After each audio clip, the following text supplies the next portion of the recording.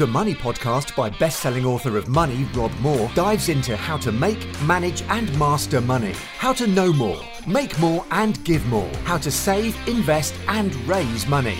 The Money Podcast is for anyone who wants to make more money in a job, profession or passion. For money masters and money disasters. They say money doesn't make you happy. Rob says it does. Hi, it's Rob Moore here and welcome to the Live Money Podcast.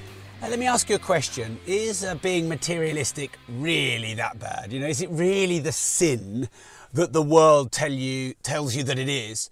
Or is it other people judging you? Does anyone really want a shitter car and a smaller, pokier, stinkier house and worse clothes and no possessions? Okay, there's these few vagabonds, that love to free themselves and live a minimal life. But my guess is there's areas of your life, no matter how hippie or non-materialistic people might be, that you actually collect things or value things or even hoard things. I know someone very close to me who reckons he's not materialistic at all. He values experiences way more than material items, except he has a Porsche 911 and he loves his stocks that he has and all of his investments and all of his properties. Now, he would call them assets, not material items. But okay, he's defined them as assets. They're appreciating in value and some material items depreciate.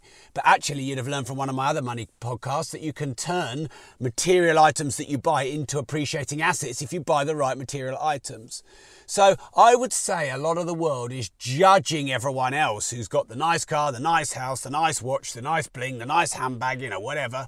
And I think secretly, that's what they want too. I dare anyone to say to me, if I had a choice between travelling really nicely and travelling shitty class, having a really shit car, a really nice car, it might not be a Ferrari, but it might be a Tesla, whatever it is you want. I challenge anyone to say, no, I want all the shit stuff, I want all the crap stuff and none of the good stuff.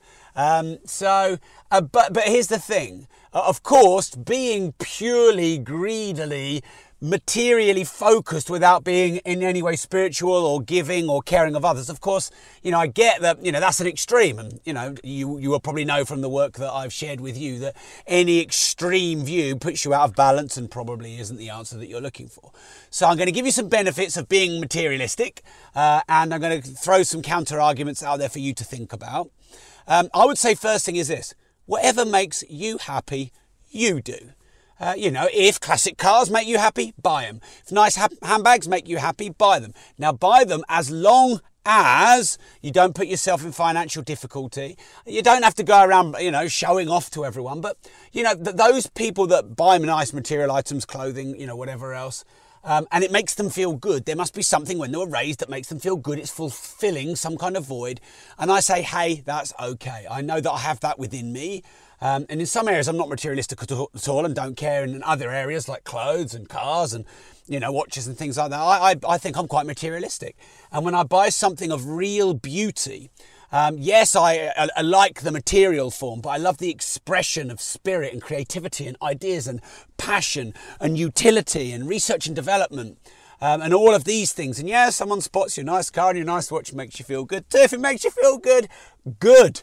Okay, so I would say this. A lot of people are like, well, there's materialists over here and then there's spiritual over here. And being spiritual and happy and free is good. And being materialistic and greedy is bad. I'm going to challenge that because I think that's nonsense. Because I would say that every material item has spirit in manifested form.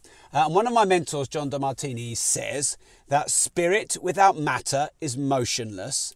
And matter without spirit is expressionless. So a rock might be matter without spirit. It's a rock. It's nothing. It's just form.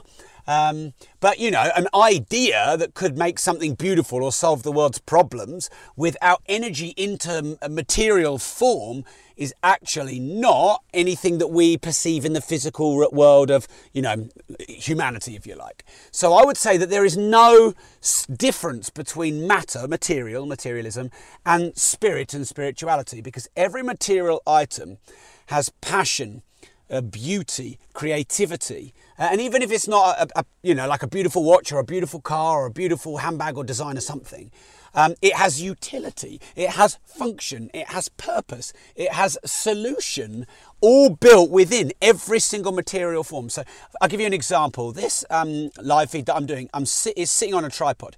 It's called a Joby or a Jobby, Joby, 15 quid. And it's a 3-legged tripod that you can pretty much move like that. I've put it on the dashboard of my car and its legs are all over the place. And it is such a great piece of kit. 15 quid, you can basically put your phone anywhere and stand it like it's a proper tripod. Now that is a thing of utility, it's a solution, it's a material item. And okay, if it was gold plated or solid gold for someone to go, hey, look at my bling, it still has function. And every material item has function, otherwise it would, otherwise it just get buried and go back into a landfill and would go back into the earth, which they do. So I would understand with your materialism and other people's materialism that there's great spirit and expression within it. Your energy and your passion give this material item life. Now, if you didn't put your spirit into something functional, then that's called, your work, your life, your job, your career, your art, your creativity. You put your ideas and your spirit into something that you manifest into a physical form or product or service, an idea or solution. Okay, so that is you putting your effort and energy and spirit into something that you exchange. And that might be then translated through money, because, this material form is then exchanged via energy, which the physical manifest form is money that you exchange with each other.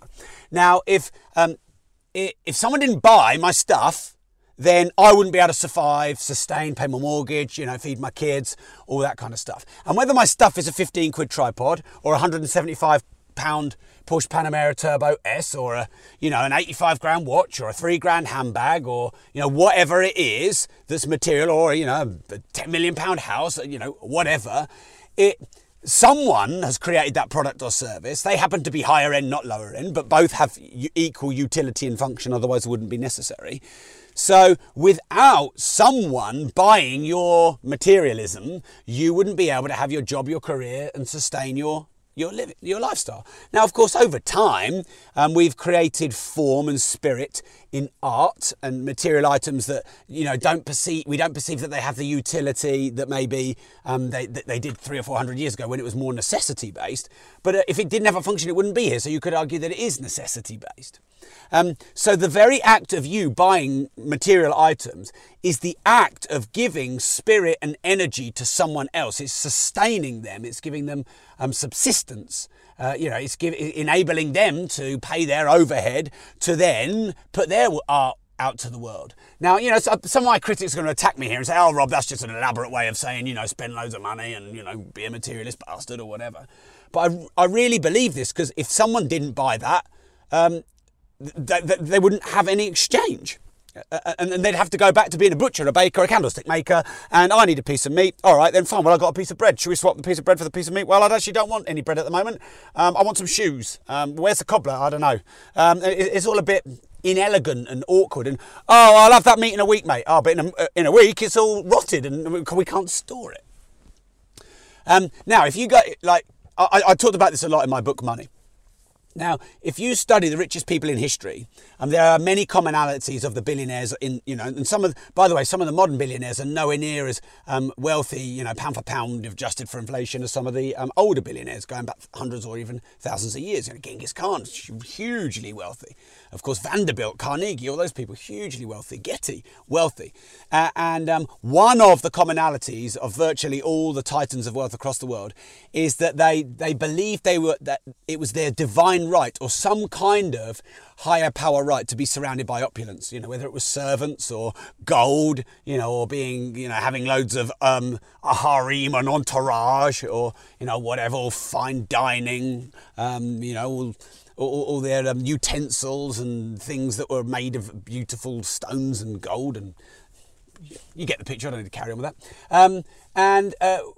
Why isn't it yours? Why is it not your right to surround yourself with wealth and material comfort or even opulence. Why does that make you bad?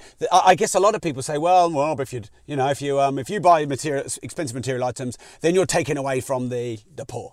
No, money doesn't work like that. Money isn't a zero-sum game. It's not where I get X and therefore someone loses X. The money that I get, someone freely gives to me.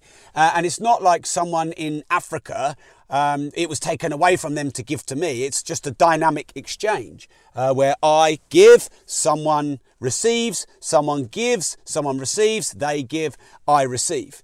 And actually, here's the myth. A lot of people think if you have material items and wealth, you are taking from people, when in reality, you're increasing wealth when you invest in material items.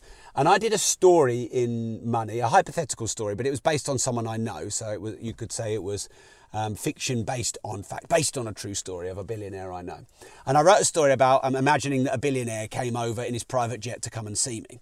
So he's got a private jet, which of course the company of the private jet, that made them a 15% profit margin, and it helped hire all their staff and pay all their mortgages. And of course, then it needed a crew, so the crew were paid, and then they came over, and then they landed their landing fees and all the stuff paid to the airfield. And there's tips, getting flown around everywhere. And there's 2 or 3 entourages, and there's a driver, and a car that's hired, and and then they come to Peterborough and they meet with me and they buy lunch and they pay a load of tips, or they hire out a whole venue just to have a private party and blah blah blah. And I went through this whole scenario. And what you find is the wealthier someone is, the more money that flies around. It's called, I call this your GDP, or they increase the velocity of money. So you buying material items is driven by you creating a product and service that serves the world equally, that serves you. You make loads of money doing it. So that desire for you to grow your enterprise forces you to create products and services that are useful to the world, because if they weren't, they wouldn't buy them. They buy them in droves. You make a decent amount of money. You pump that money into material items like watches and cars and travel and all these things that you love. I'm not going to judge, call it what you will, clothes, everything else. That then funds their art, and more money flows, and the velocity increases, and your personal GDP increases. And money isn't like, okay, well, I've earned a £5 today and I can't earn a £5 tomorrow. You could earn a £5 every second if you increase the speed of money. And actually, when you hoard money and you save money and you scrimp money and you budget money too tightly, you hoard money. And the world won't give more money to a hoarder, because if the world, manifested through individuals, sees, oh, that person's a tight bastard, he never buys a drink at the bar, they're just never going to give you any money. Oh, that person's a bit of a scrimper, I'm not going to JV with him, lend him any money, go into business with him. So hoarders who hoard money don't attract more money, because that is negating the function and purpose of money. And the function and purpose of money is to flow. It's energy manifested into material form of coins and paper. And energy has to move. It always moves. It never sits still. We're always vibrating, apparently, according to many of the vibrationists. That's the next movement to come live that I'll probably comment on. So you can also have material items as goals. When I hit this, I'm going to buy myself a pair of shoes. When I hit this, I'm going to buy myself a watch. When I hit this, I'm going to buy myself a car. And when I hit this, I'm going to buy myself a house.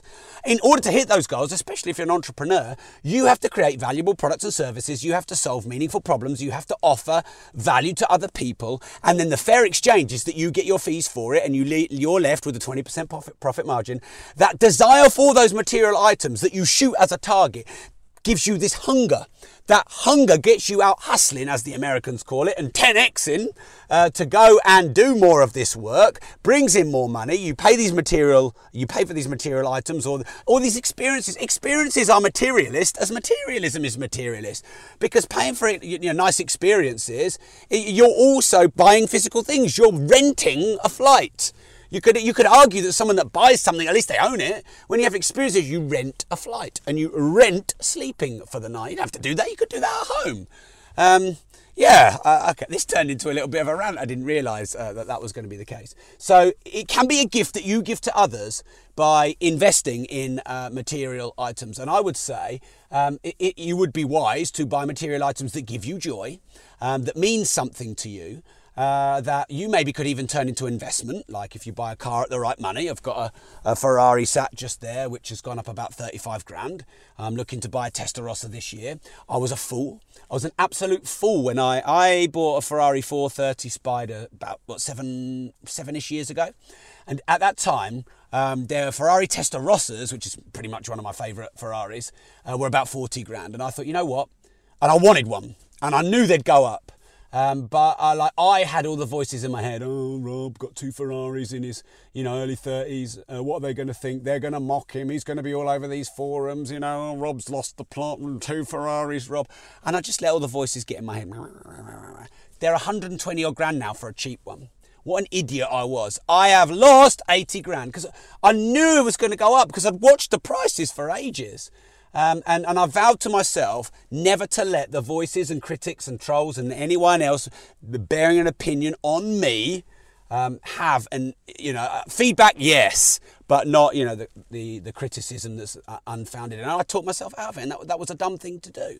But when you buy that beautiful car, you buy that from a classic car seller or company who's loved that car and maintained that car, or a private collector who's loved and maintained that car, so their expression and passion comes through to you. Then you have to keep it going, regularly keep it maintained. There's a car garage down the road from me that can do vintage Porsches and vintage Ferraris, so I'll probably be in there every 5 minutes. I'll be paying them school fees and their mortgages and increasing the GDP.